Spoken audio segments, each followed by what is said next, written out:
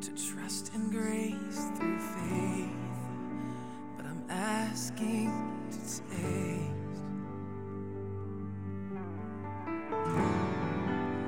For dark is light to you, depths are high to you. Far is near, but Lord, I need to hear from you. Be near, oh God, be near, oh God of us. Your nearness is to us our good. Be near, oh God, be near, oh God of us. Your nearness is to us our good, our good.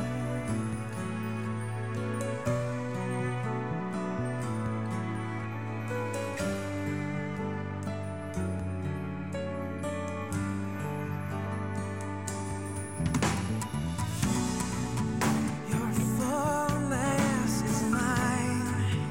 Your fullness is mine. Revelation divine.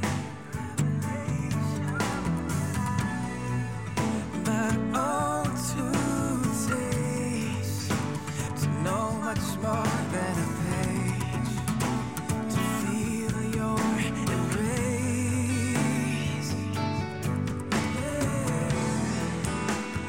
Dark is light to you, oh, the depths are high to you.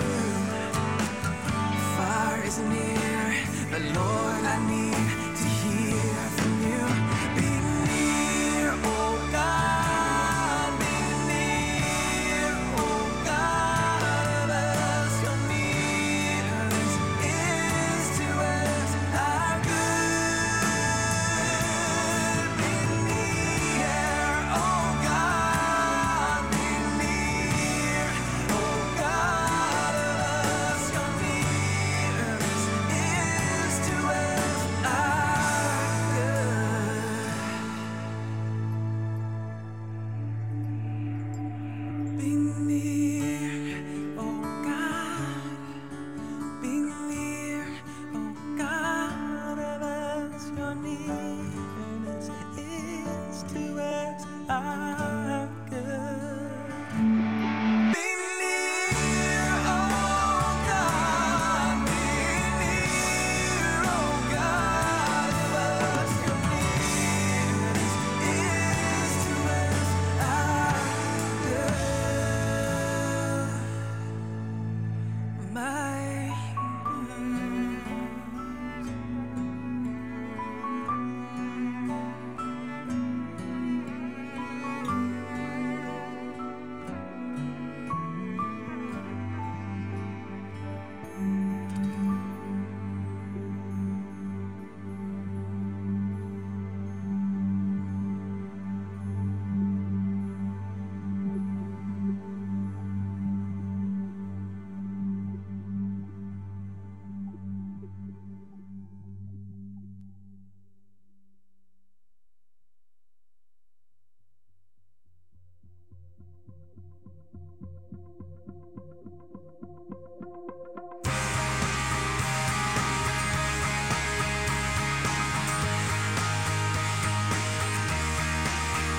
When I think about the Lord, how He saved me, how He raised me, how He filled me with the Holy Ghost, healed me to the uttermost. When I think about the Lord, how He picked me up, turned me around, how He set my feet on solid ground,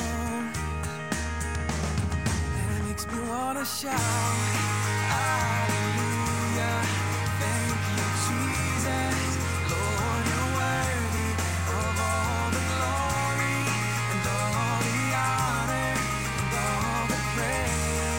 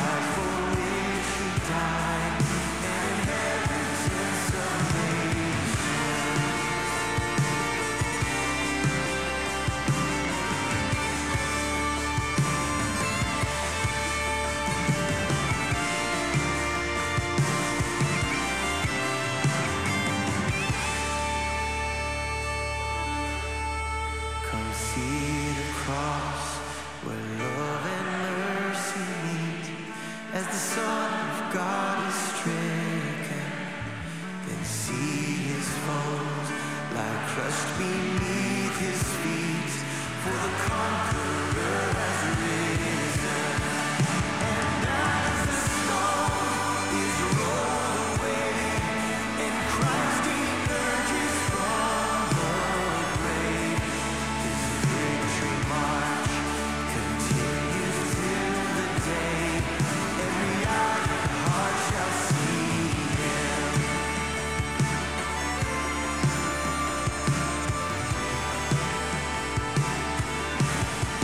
So Spirit, come, put strength in every stride, give grace for every hurdle, that we may run with faith to win the prize of a servant good and faithful. As saints of old still light the way, retelling triumphs of his grace.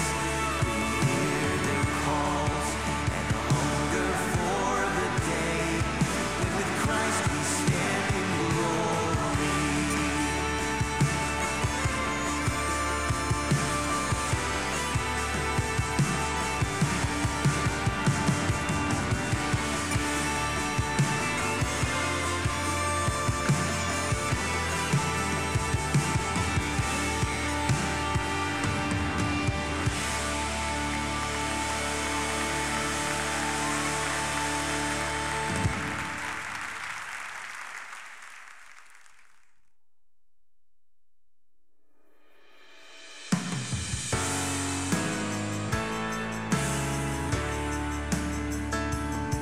Shane and Shane, please join us.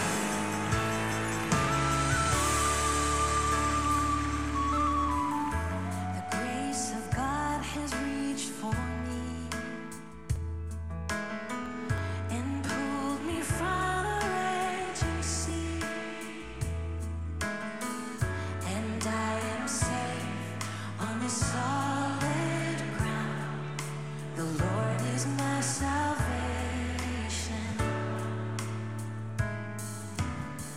I will not fear when darkness falls. Good morning, my brothers and sisters. Great to be with you once again. Hope you're encouraged to be here to see others in the church family. And if I've met a few who are visiting here for the first time, maybe you want to get more integrated into the church family, there's a way to do that at those kiosks in the back. There's a little welcome card, and it's just a way of finding out all that's happening in the church.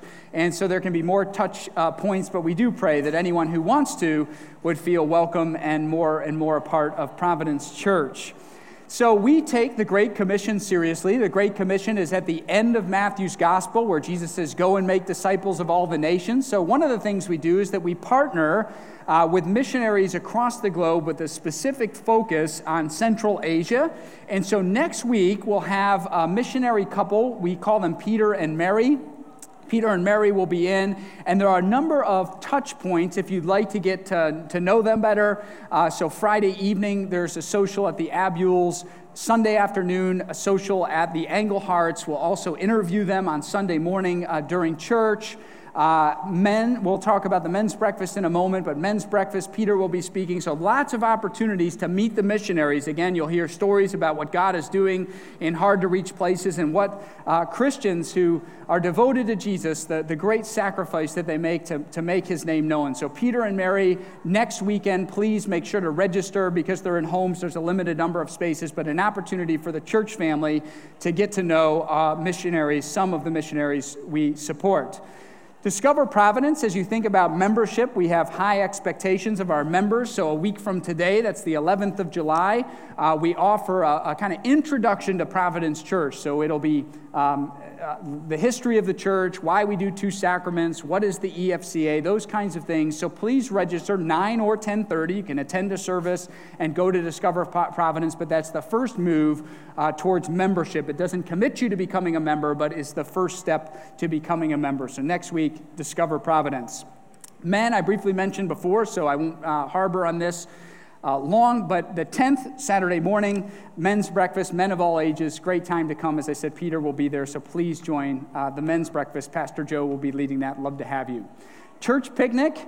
Church picnic is July 25th. We miss meeting outside. You remember last year, 17 straight Sundays. So as a bit of a memory and to go back to the good times we had, we'll be doing a church picnic at Schwartz Park, very close to where we are now here in Avon.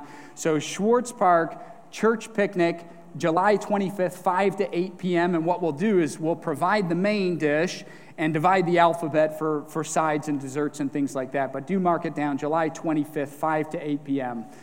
Finally, happy Independence Day to you.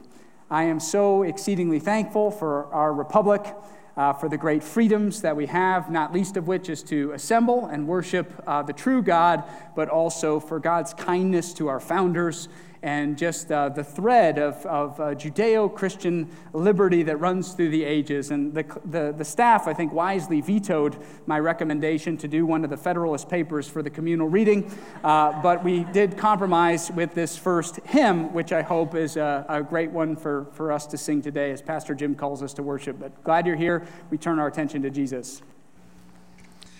Well, good morning, church. Let's stand and worship our great God and Savior, the Lord Jesus, today.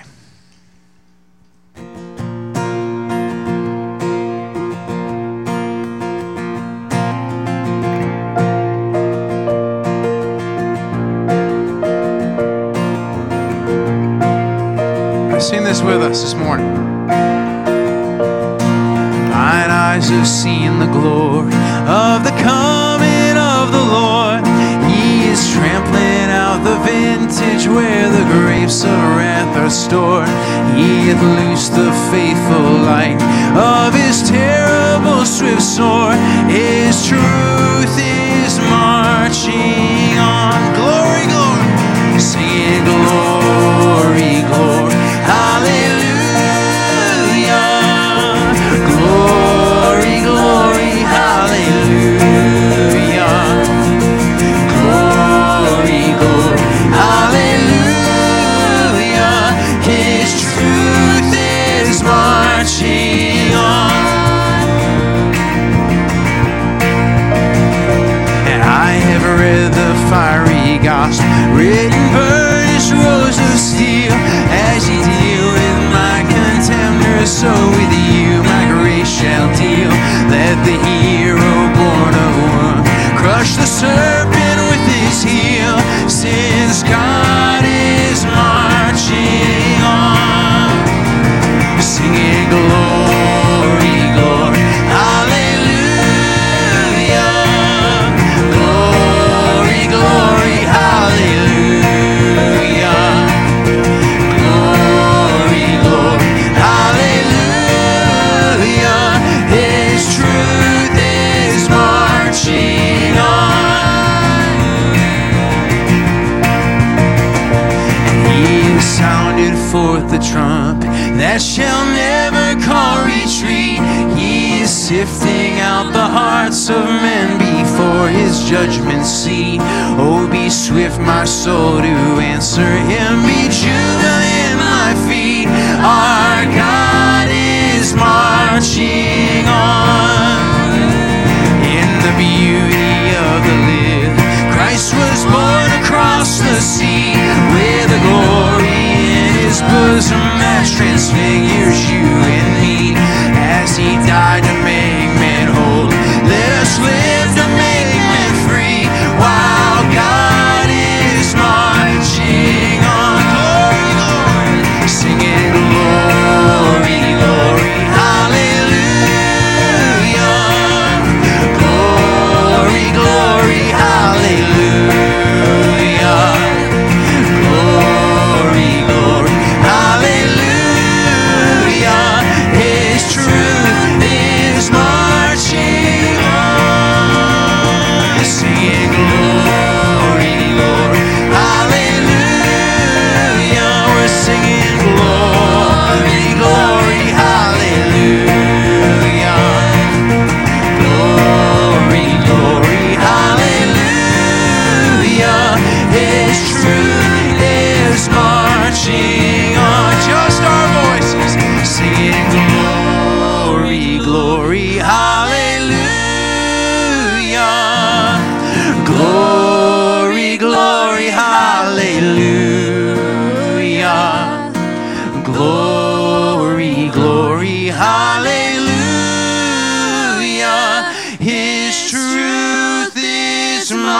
marching on.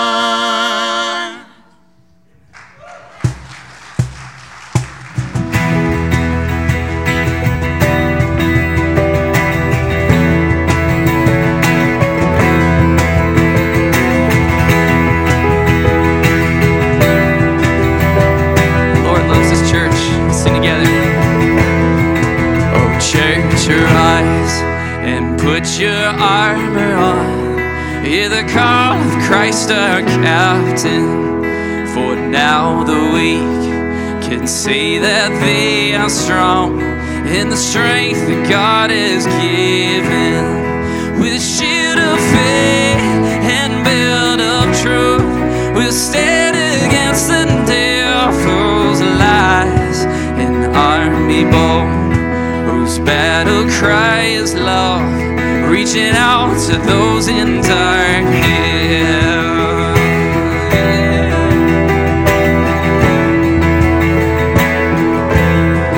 Our call to war, to love the captive soul, but to rage against the captor. And with the sword that makes the wounded whole, we will fight with faith and valor. When faced with trials on every side, we know the outcome is secure, and Christ will have the prize for which He died, an inheritance of nations. Arise,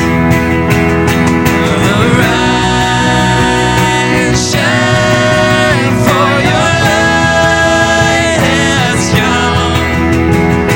Arise, shine, for the risen sun. Lift your eyes, we are His radiant bride.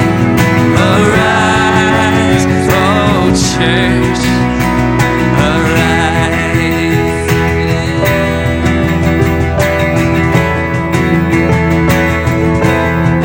Come see the cross where love and mercy meet, as the Son of God is stricken. Then see His foes lie crushed beneath His feet, for the conqueror has risen. And as the stone is rolled away and Christ emerges from the grave, this victory march continues till the day every eye and heart shall see Him. So Spirit come, so Spirit come, put strength in every stride, give grace for every hurdle, that we may run with faith to win the prize of a servant good and faithful. As saints of old still line the way, retelling triumphs of His grace. We hear their calls, we hunger for the day when with Christ we stand in glory. Arise, arise, shine, for your light has come. Arise, shine, for the risen sun. Lift your eyes, we are His radiant bride. Arise, oh church, arise,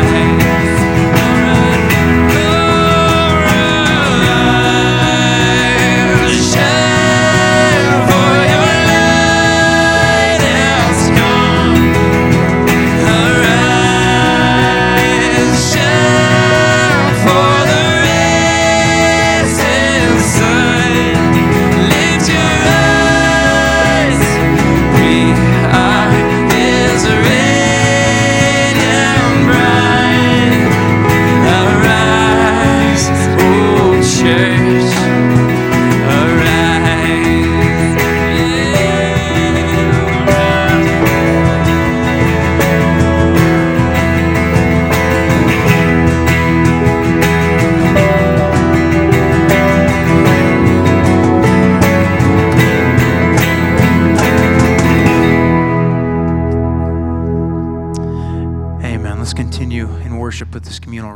together. From 1 Timothy 2. First of all, then, I urge that supplications, prayers, intercessions, and thanksgiving be made for all people, for kings and all who are in high positions, that we may lead a peaceful and quiet life, godly and dignified in every way. This is good, and it is pleasing in the sight of God our Savior, who desires all people to be saved and to come to the knowledge of the truth. For there is one God, and there is one mediator between God and men, the man Christ Jesus, who gave himself as a ransom for all, which is the testimony given at the proper time. There's one God and one mediator between God and man, the man Christ Jesus, the King of Kings, who we get to sing to and worship to this morning. Let's continue worshiping the Lord in song today.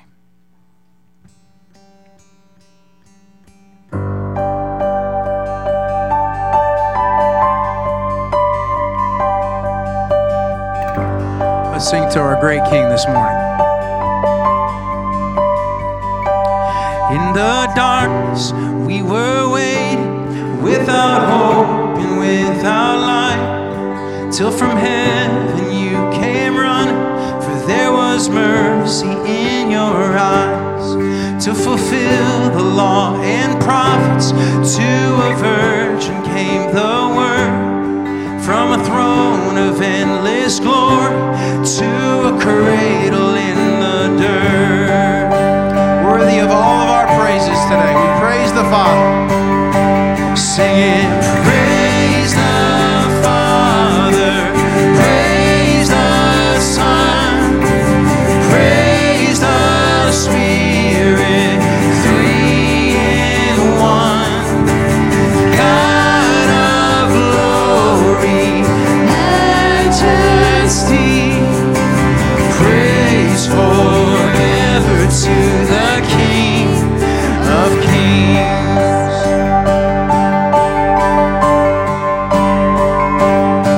To reveal the kingdom coming and to reconcile the lost, to redeem the whole creation.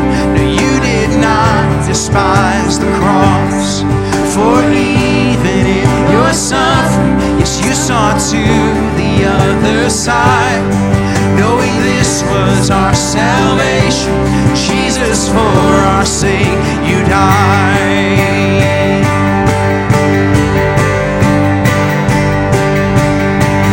Praise the Father, praise the Son, praise the Spirit, three in one. God of glory, majesty, sing praise forever to the King of Kings. We praise your name. In the morning that you rose, all of heaven held its breath, till that stone was moved for good. For the Lamb had conquered death, and the dead rose from their tombs, and the angels stood in awe, for the souls of all who'd come to the Father are restored, and the church of Christ was born. Then the Spirit lit the flame. Now this gospel truth of old shall not kneel, shall not faint. By his blood and in his name, in his freedom I am free. For the love of Jesus Christ, who has resurrected me. Resurrected me. Sing praise the Father, praise the Son, praise the Spirit, three in one. God of glory, majesty, sing praise for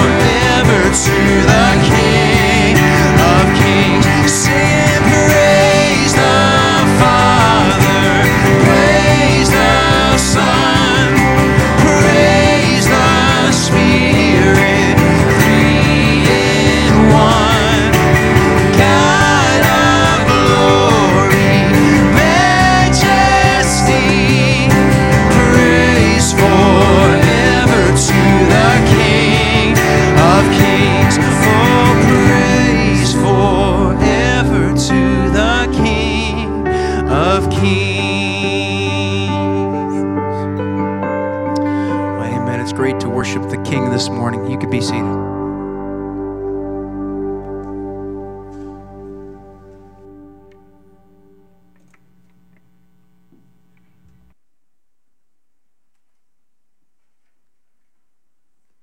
Good morning. Happy 4th of July. I remember what a treat, the Battle Hymn of the Republic. When I was I think 5 years old, we were in a small church, and I remember my dad he couldn't carry a tune, but he was often asked, because there were just a few guys, if he could do the singing. And he couldn't carry a tune. It was awesome. I loved it. But he was up there, and he would pick the Battle of the Hymn of the Republic almost every Sunday. I remember them asking him, Harry, it's Christmas on Tuesday. Are you going to do the... And he would, always the Patriot. Always the Patriot. Before we pray this morning, I just would read a couple of verses from 2 Timothy again. For there is one God, and there is one mediator between God and men, the man Christ Jesus, who gave himself as a ransom for us all. Let's pray. Lord, we do thank you this morning for the work that was done on the cross. We thank you for the victory we have that was covered by Jesus suffering and dying to pay for our sins. Lord, we praise and worship you this morning, and you are truly the King of Kings. We pray today for our nation, Lord, and we ask that you would draw this country to the foot of the cross. Transform the hearts and minds of our leaders, our government, all people, so that the name of Jesus would be proclaimed. We continue to pray that this church would be a lighthouse in the community that was a vision from the start. We pray that we would yield to the Holy Spirit to guide us in every step we take. Lord, we need you. We ask that you would help us to always be ready to give an account for the hope that is within us to everyone. Lord, we're going to have this opportunity July 4th. We're going to be around family, friends. Lord, lay on our hearts that we would bring the message of Jesus to people. Work in us, Lord, so we can show the mercy and the grace to others that you have so richly shown us.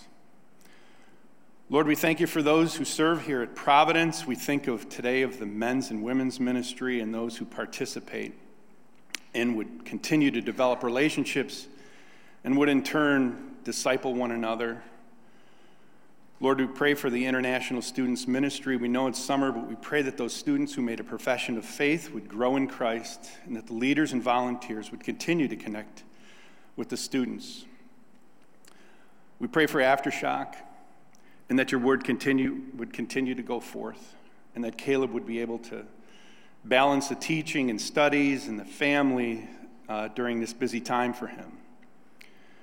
We're thankful for the children's ministry and the recent Vacation Bible School. Lord, you provided so many leaders, so many volunteers.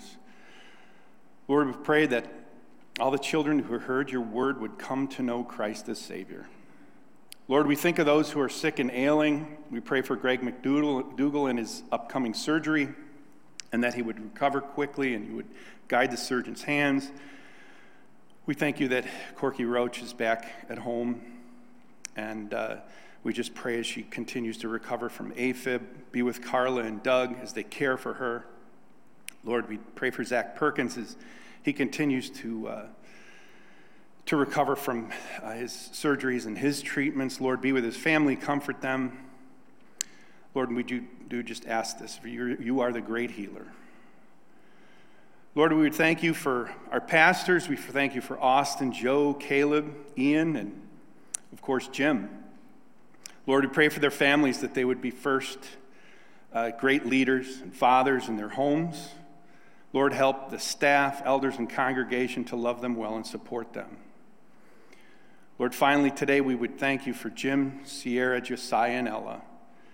We thank you so much for bringing them to Providence. We pray that most of all that they would feel welcomed and loved by the body here. We pray this in your name. Amen. Amen. So would you please stand with us as you read from God's word? Luke 9, starting at verse 37, please. On the next day, when they had come down from the mountain, a great crowd met him, and behold, a man from the crowd cried out, "Teacher, I beg you to look at my son, for he is my only child." And behold, a spirit seizes him, and he suddenly cries out. It convulses him so that he foams at the mouth and shatters him, and will hardly leave him. And I begged your disciples to cast it out, but they could not. Jesus answered, "O faithless and twisted generation, how long am I to be with you and bear with you? Bring your son here." While he was coming, the demon threw him to the ground and convulsed him. But Jesus rebuked the unclean spirit and healed the boy and gave him back to his father. And all were astonished at the majesty of God. But while they were all marveling at everything he was doing, Jesus said to his disciples, "Let these words sink into your ears. The Son of Man is about to be delivered into the hands of men." But they did not understand the saying, and it was concealed from them, so that they might not perceive it. And they were afraid to ask him about this saying. An argument arose among them as to which of them was the greatest. But Jesus, knowing the reasoning of their hearts, took a child and put him by his side, and he said to them, "Whoever receives this child in my name receives me, and whoever receives me receives him who sent me. For he who is least among you all is the one who is the greatest." John answered, "Master, we saw someone casting out demons in your name, and we tried to stop him, because he does not follow with us." But Jesus said to him, "Do not stop him, for the one who is not against you is for you." When the days drew nearer for him to be taken up, he set his face to go to Jerusalem. And he sent messengers ahead of him who went and entered a village of the Samaritans to make preparations for him. But the people did not receive him because his face was set towards Jerusalem. And when his disciples, James and John, saw it, they said, "Lord, do you want us to tell fire to come down from heaven and consume them?" But he turned and rebuked them, and he went on to another village. As they were going along the road, someone said to him, "I will follow you wherever you go." And Jesus said to him, "Foxes have holes and birds of the air have nests, but the Son of Man has nowhere to lay his head." To another he said, "Follow me." But he said, "Lord, let me first go and bury my father." And Jesus said to him, "Leave the dead to bury their own dead, but as for you, go and proclaim the kingdom of God." Yet another said, "I will follow you, Lord, but let me first say farewell to those at my home." Jesus said to him, "No one who puts his hand to the plow and looks back is fit for the kingdom of God."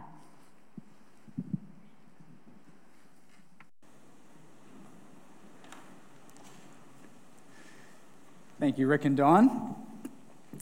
If you think of anyone you respect really in any area of life and you get to know them and you ask a question to say, how did you make it in this particular area? Inevitably, you'll have them say something like, the chances I had to learn from failure were crucial. That it was through various misunderstandings and missing the mark and receiving correction, say that was absolutely essential to my development. And today we read this passage, and at first sight, if you're like me, you're reading this, you say, wow, this is kind of just scene stacked up upon scene. What is the thread that runs through this last part of Luke chapter 9? And I would submit to you really what it is it's misunderstandings and failures of disciples or would-be disciples. That God in his infinite wisdom would give us these various scenes so that we today might learn lessons of what it means to really follow Jesus. So you take a big zoom out, remember what we're dealing with here, right? That Luke is a Greco-Roman biography. A lot of people tampered with the Gospels. What kind of thing is this? Say, really what it is, it's the impression that Jesus made on his immediate followers, and instructions to us is how you really follow Jesus.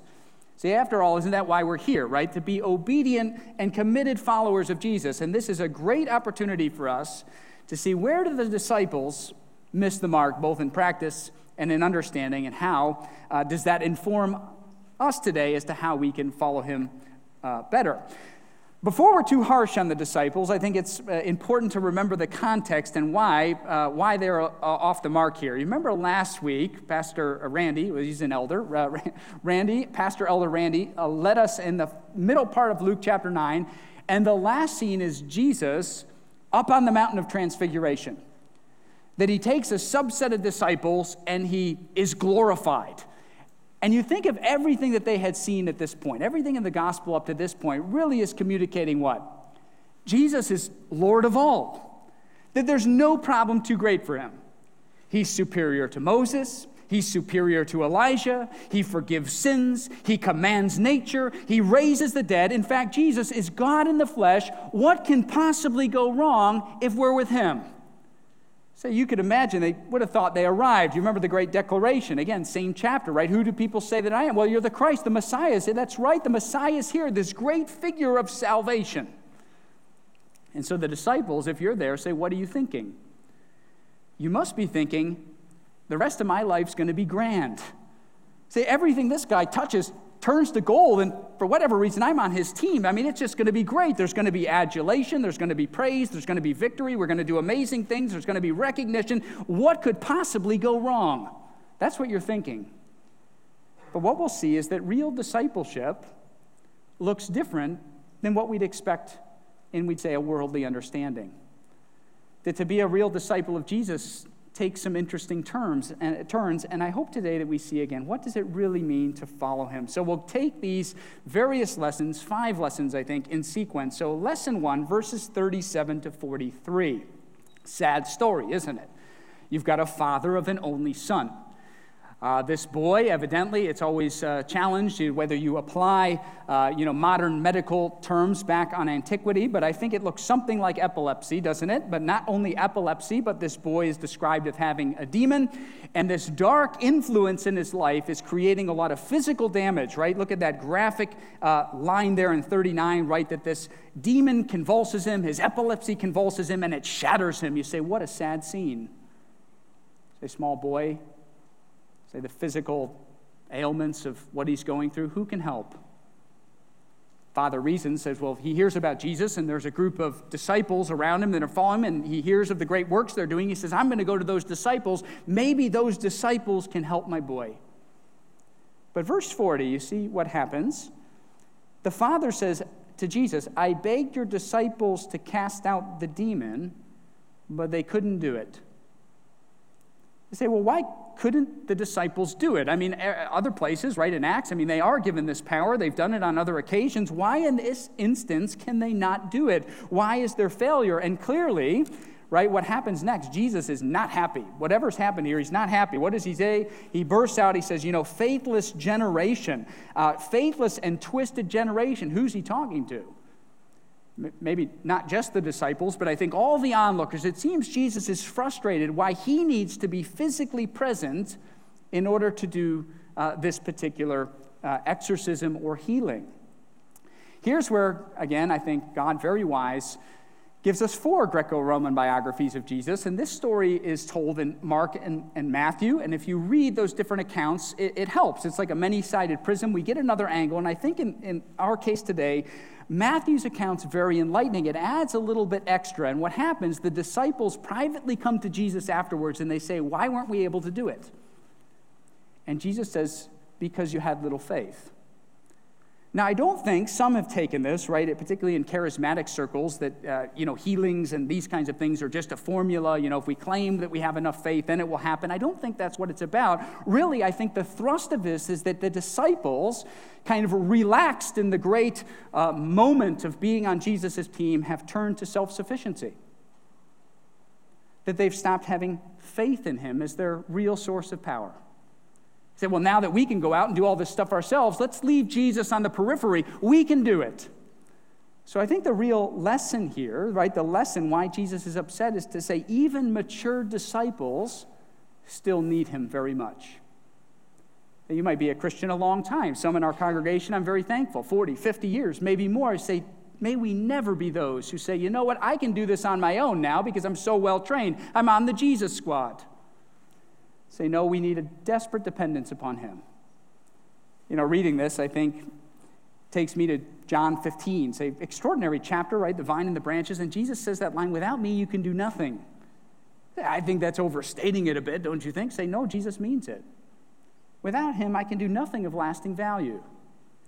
The real ministry and discipleship, to be a real follower of Jesus, a learner of Jesus, to walk with him in obedience, say all that comes from a dependence upon him for our strength and our power to walk with him and to advance the kingdom. That's lesson 1, right? True disciples really need Jesus all the days of our lives. We're dependent upon him.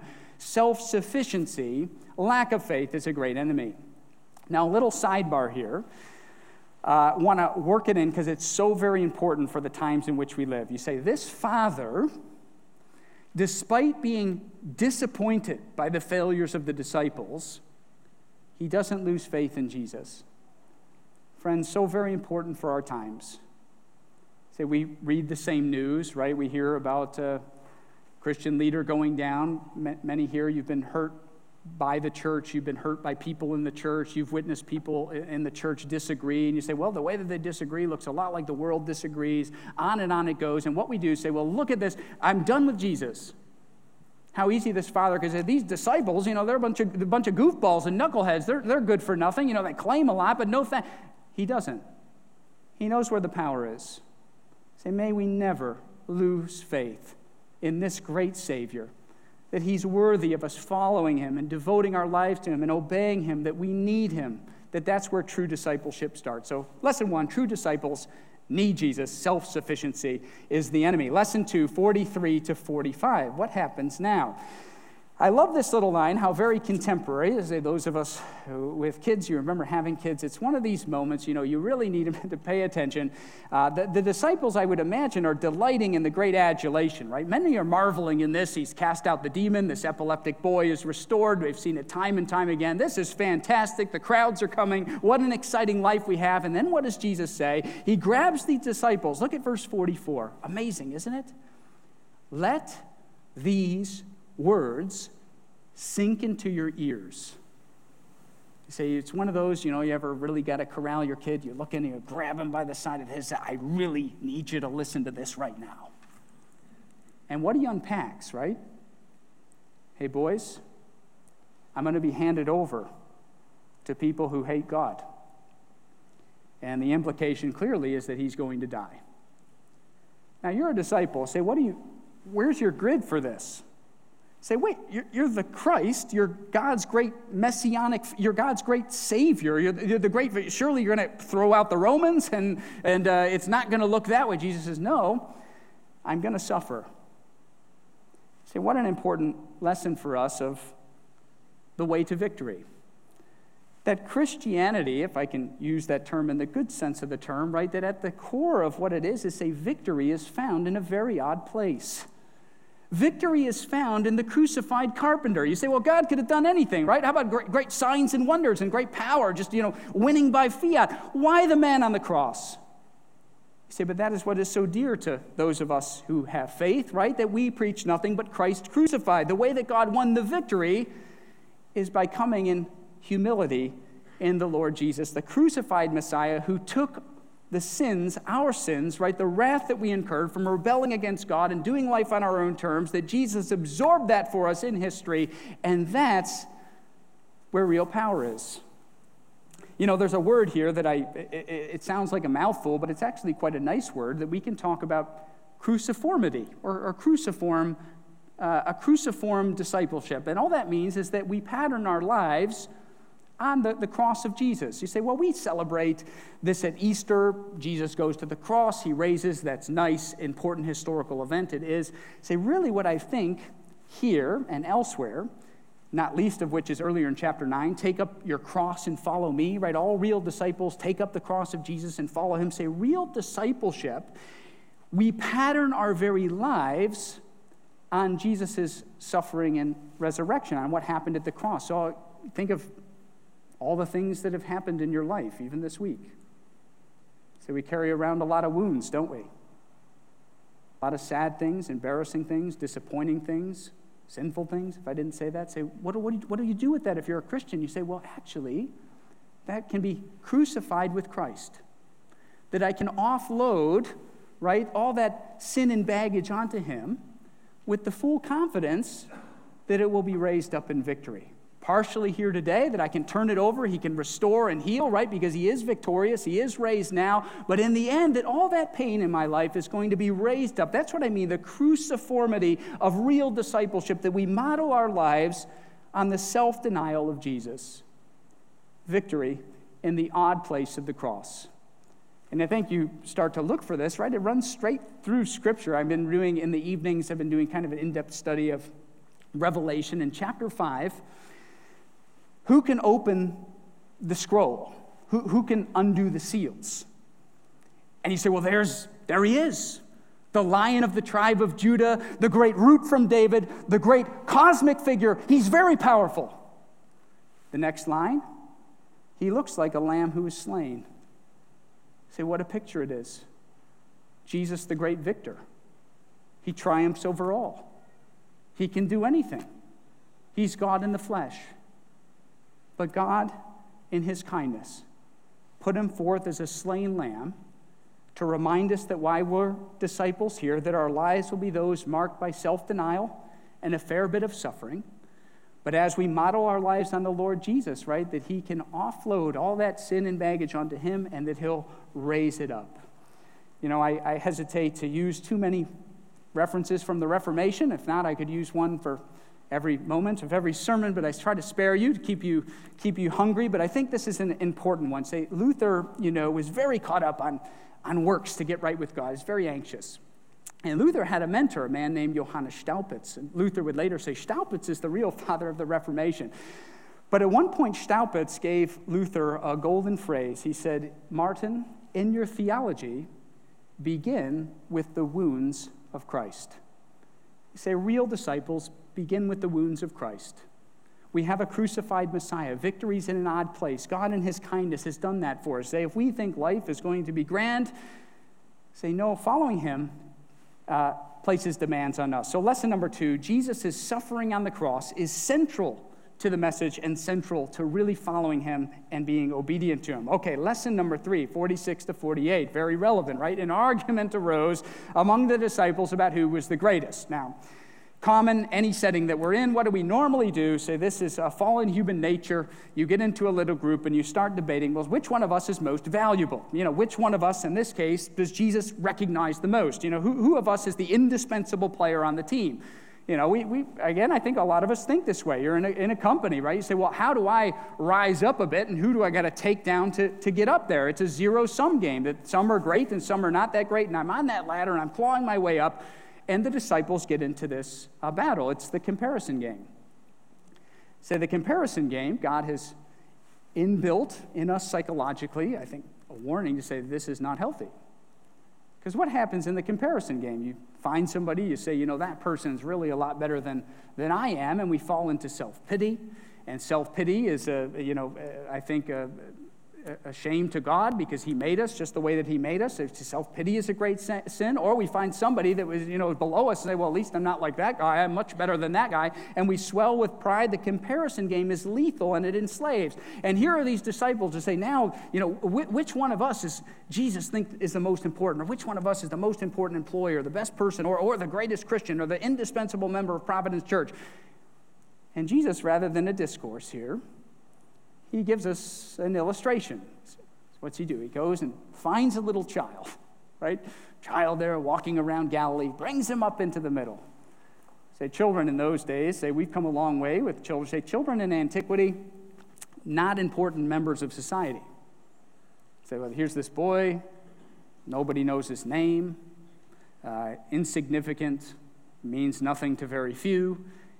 And Jesus takes this boy and he says, the way that we treat this boy, this lowly person in our midst, is a reflection upon whether you understand what God has done in Jesus, that he's put Jesus forth, and to accept Jesus is to accept God. So here's the great breakthrough here, right? Status for the Christ follower, status for the disciple, isn't about jockeying for position in the world. It's about loving Jesus and being obedient to him. Real disciples are very careful with worldly ambitions that we know our status is whether we're pleasing our Lord and King. So again, lesson 1, real disciples need Jesus for any ministry effectiveness. We need him all the days of our life. Lesson 2, the suffering on the cross is central to real obedience. Lesson 3, be very careful with earthly ambitions. Christians, don't get caught up in that game, that we have a different Lord and a different master. Now, lesson 4, grouped together here, I think from 49 all the way to 56, kind of a similar theme there. So we'll take these in turn. So 49, John answered, Master, we saw someone casting out demons in your name, and we tried to stop him because he does not follow with us. But Jesus said to them, do not stop him, for the one who is not against you is for you. What problem do the disciples have here? I'd say I put this in the camp of ecclesiastical snobbery. Say, well, they've got a little bit right, but because they're not with us, we got to confront them. Say, there is a time and a place to confront others, but I think Jesus has given us a gift here, and what he says is you can spend a lot of your time telling everybody else what they're doing wrong, instead of focusing on what we're for. See, there are a lot of churches, I have disagreements with a lot of churches. I'm sure you do too. Doctrinal boundaries are important, but if we think the primary mission of our church is to tell everybody else how they're wrong, to say we've really missed it. What we're for is what God has done in Jesus. He's put forth Jesus to assuage the wrath of God, and all who repent and come to him can be reconciled and live a life of purpose. That's what we're for. Can spend a lifetime talking about what we're against. Say, but we don't want to do that. We want to be for what God has done in Jesus. That's the lesson here. No room for ecclesiastical snobbery. Yes, protecting doctrinal boundaries, as we'll continue to see, but always be what we're for rather than what we're against. And that's the next scene, right? Verse 51, that they're going through, there's Samaritans there, and say Samaritans and Jews did not get along. These groups are bitter enemies. And the Samaritans don't receive Jesus. Now, we know from elsewhere in the Bible, this is serious business, right? There's one way to be reconciled with God, and that is to accept what Jesus has done on the cross. So the disciples in their diagnosis are correct to say this is serious, that these Samaritans have rejected Jesus. But what do James and John want to do? Can you see down there in verse 54? When the disciples, James and John, saw this, a rejection of Jesus, they said, Lord, do you want us to tell fire to come down from heaven and consume them, right? Just in the days of Elijah. Say, well, they disagree with me. Let's zap them. Say, there's been a lot of times in my life where I thought about this. I really love that right now. Say, this person is really not accepting how clear I've been with the gospel. They were rejected Jesus. God, bring down the fire. Jesus says, no, we're not going to do that. See, what we're reminded of here, right, 51 to 56, is the patience of God. I know many in our congregation today, I'm very thankful for the patience of God. There were times where I didn't do what the Lord wanted. Some of us said, no thanks, just like these Samaritans. Say others, right, I bring down fire on them, but God in his patience, until the full number of the elect are called in, right? God in his patience. He says, that's not what true discipleship's about, right? Say, yeah, absolutely. Preach the gospel. Is rejecting Jesus serious? Absolutely. But we don't want to have the emotion of calling down fire on enemies, rather to posture ourselves as being cheerful followers of Jesus, ever proclaiming, being kind and moving forward. So I think lesson 4, right, is let's focus on what we're for rather than what we're against, or what God has done in Jesus. Last lesson. Now we pivot here in verse 57, we look not to the disciples, but to what we could call would-be disciples, potential disciples, right? And 3 of them, and Jesus gives 3 very short and I think sharp sayings, again, to communicate a lesson to us. So first chap comes, we don't know him, and he promises too much too soon. He says, Lord, I'll follow you wherever you go. He's all in. But Jesus knows he's not thought about this carefully enough. He says something quite striking, right? Foxes have holes and birds of the air have nests, but the Son of Man, that's Jesus, he's saying, but I have nowhere to lay his head. What he's saying, he said, do you realize that I'm homeless? I'm an itinerant preacher. In other words, what he's telling this guy is, do you know the demands of being a disciple of mine? Say, how many of us through the ages, right? Say, well, actually, I like that get out of hell free card. That's quite nice. And, he says some nice things. I mean, turn the other cheek. Who wouldn't like that? I'm all aboard. I'm in. Oh, but that bit about taking up your cross, about real obedience, about living it out. Say, that's a bit too much. So this first would-be disciple, right? He's promised too much too soon. Now, the second one, you say, well, he is too little, too late, right? That this time Jesus invites this, verse 59, someone to follow him. And what he says is, first, let me go and bury my father. Say, a very reasonable thing to do, you'd think. But Jesus says, let the dead bury their own dead. Now, I personally think this is a bit hyperbolic, right? All of us say, if we took this literally, say we'd never be at our father's funerals. But what he's trying to communicate to this guy is to say, in your life, there will be loads of distractions. There's a gazillion things that you can think to do rather than be a disciple of Jesus. Say, I can put more time in at work, I can invest in more people, have more, whatever it might be. Say, there are always going to be other things to sideline the main calling on the disciple's life. He says the priority is Jesus in the life of the disciple. And same with this last fellow, right? That he says, I'll follow you, Jesus, but let me say farewell to those in my house first, to say goodbye to him. And Jesus, the analogy again in the plow, say, if you're at the plow and you look back, you say you're at a task, you're all in, and you look back, you're going to swerve to the right or the left. Again, the same message comes forth that being a follower of Jesus requires real commitment. Bonhoeffer, you got to be careful with a lot of his theology, but I think he was absolutely correct on this point of cheap grace. He says a lot of us want the cheap grace, not the costly grace. That these three, 57 to 62, remind us there are real demands on being a Christ follower, and those demands feel like they're increasing in our own time, in our own place. Are we equipped as a church to really follow him and to be all in? Say, thank you, Lord, for including these lessons for us. You run your own life through this grid. It can be hard for me. I'm inclined towards self-sufficiency. I'm a pastor, been a pastor 11 years. Do I really need Jesus? I know what I'm doing now. Say, oh, yes, I do. Say, am I willing to recognize the cruciformity, the cruciform call of the Christian life? That my life's to be patterned on that death and resurrection, that it's not easy. Am I careful with earthly ambitions? Am I caught up in knocking others down so that I look good? Am I after approbation lust? Say, may it not be. Lesson 4, can I focus on what I'm for rather than I'm against? Is I can get into a lot of debates. No, wait. God's put forth Jesus. Repent and come to him. That's what we're for. And lesson 5, being a real disciple is demanding. Friends, to be a Christ follower, we must look differently than the world, and that's a good thing. As we yield to him and trust him and rely on him, say, may we be a church, not of casual Christians.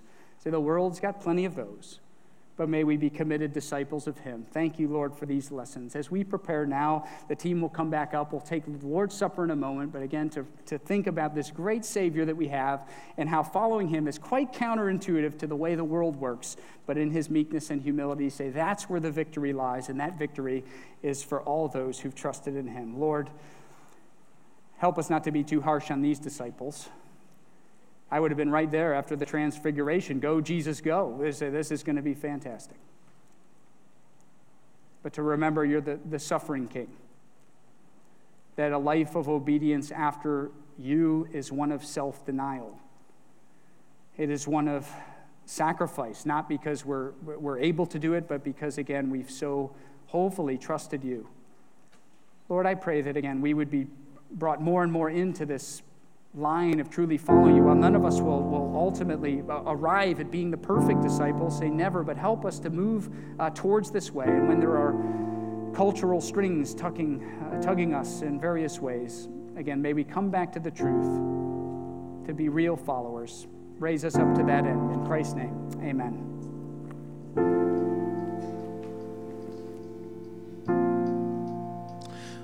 Let's stand and continue worshiping our great God together this morning.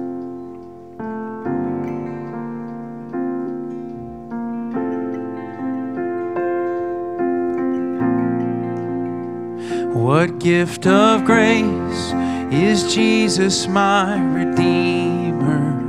For there is no more for heaven now to give. He is my joy, my righteousness and freedom, my steadfast love, my deep and boundless peace. To this I hold, my hope is only Jesus, for my life is wholly bound to his. Oh, how strange and divine. I can sing, all is mine, yet not I, but through Christ in me.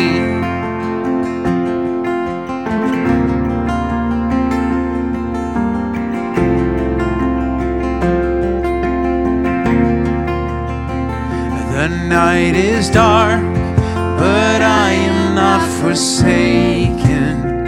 For by my side, the Savior, He will stay. I labor on in weakness and rejoicing. For in my need, His power is displayed. To this I hold, my shepherd will defend me. Through the deepest valley He will lead. And oh, the night has been won, and I shall overcome, yet not I, but through Christ in me.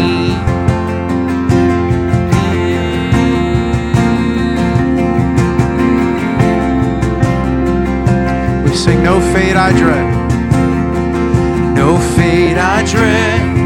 I know I am forgiven.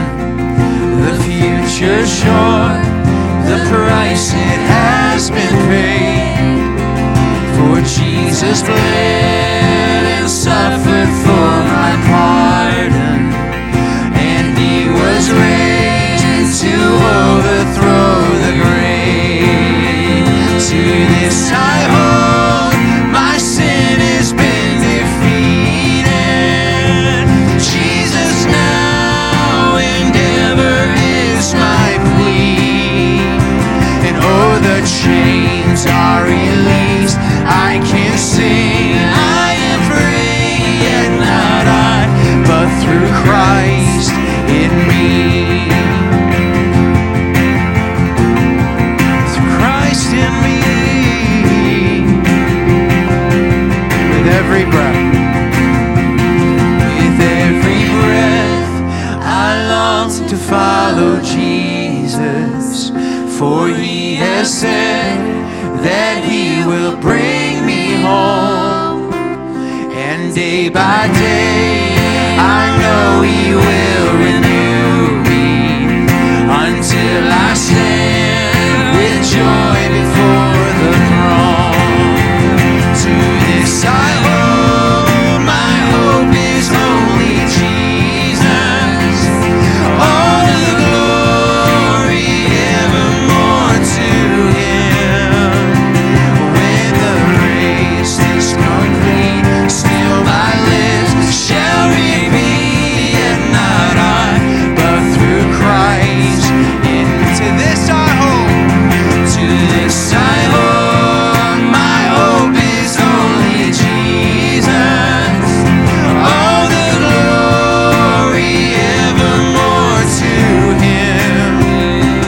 When the race is complete, still my lips shall repeat, yet not I, but through Christ in me. When the race is complete, still my lips shall repeat, yet not I, but through Christ in me. Yet not I, but through Christ in me. Yet not I, but through Christ in me. You may be seated.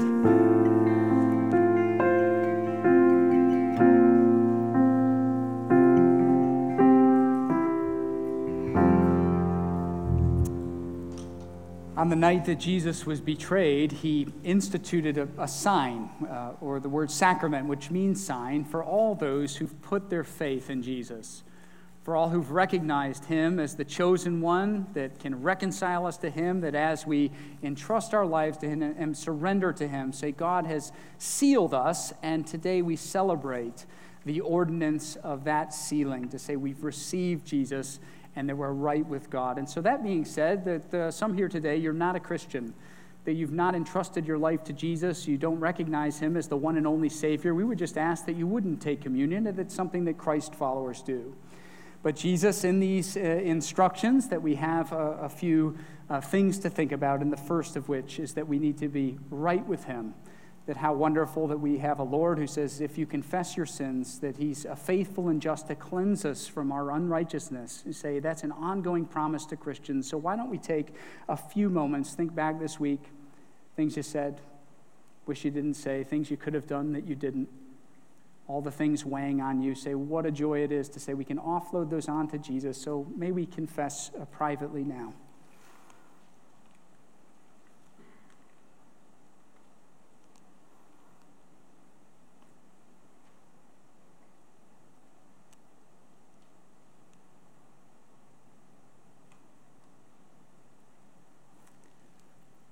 So we're also told to be mindful of the church family, that there is one loaf and one cup. And really what that's about is that God, for his reasons, has called this group of people together in this small little part of his globe. So you can look around the room or think about around the room, say, God's given me a great gift in the church family. And in the truth of what God has done, right, in the truth of this ordinance, say that's what we're to build one another up into unity. So can we give thanks for our brothers and sisters?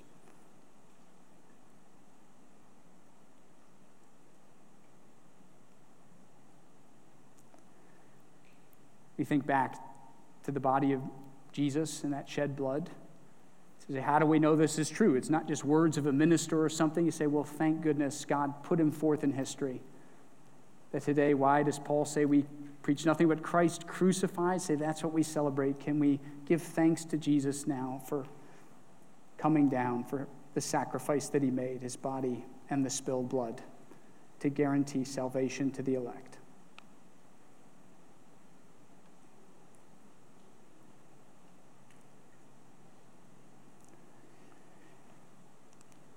Finally, we think about how we'll leave the assembly, the covenant family, to go out into the world, and we're told that we're going to proclaim this truth through our witness, that God's light would shine through it. So in that end, can we undo the top tab here and remove the bread?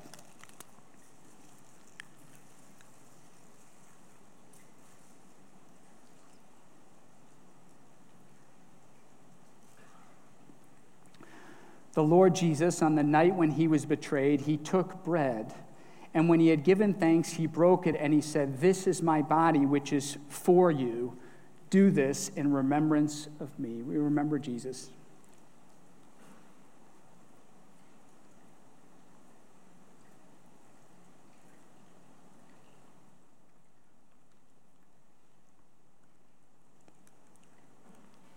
And if we could undo the second tab.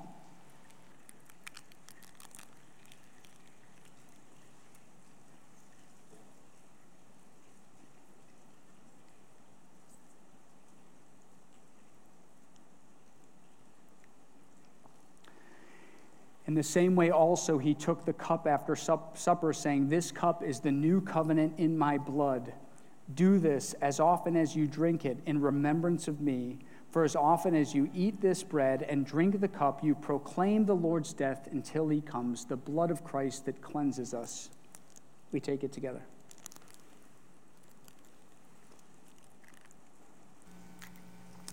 We thank you, Lord, for our great salvation, for the church family, for the hope that we have in Christ.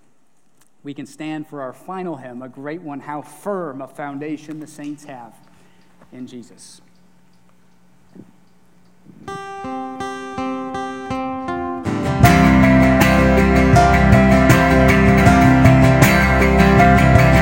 How firm a foundation, ye saints of the Lord, is laid for your faith in his excellent word. What more can he say than to you he has said, to you who for refuge to Jesus have fled? Fear not, he is with us, so be not dismayed, for he is our God, our sustainer and strength. He'll be our defense to stand, upheld by his merciful, almighty hand. How firm our foundation, how sure our salvation, and we will not be shaken. Jesus, firm foundation.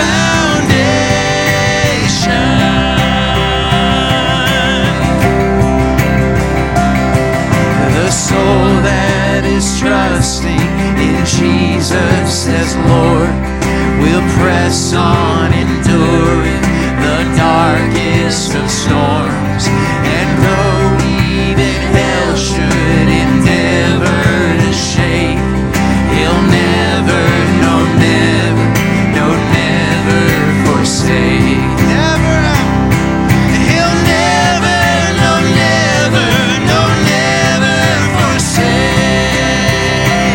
How firm our foundation, how sure our salvation, and we will not be shaken. Jesus, firm foundation.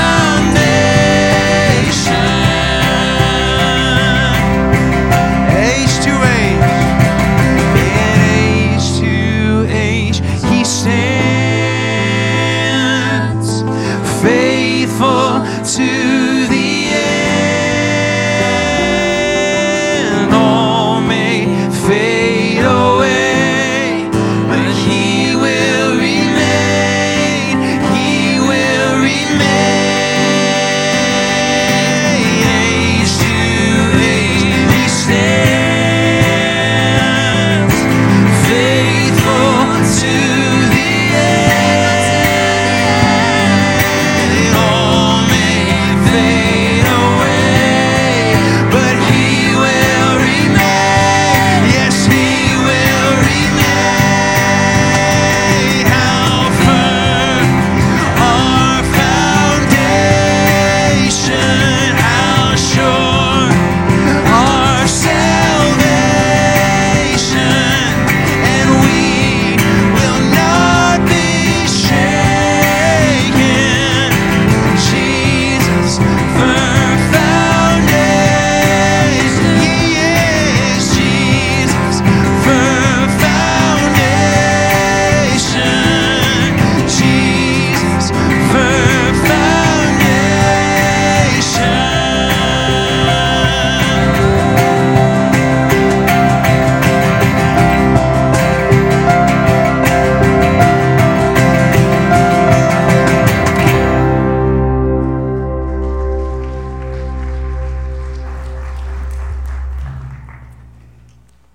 And he said to all, if anyone would come after me, let him deny himself and take up his cross daily and follow me.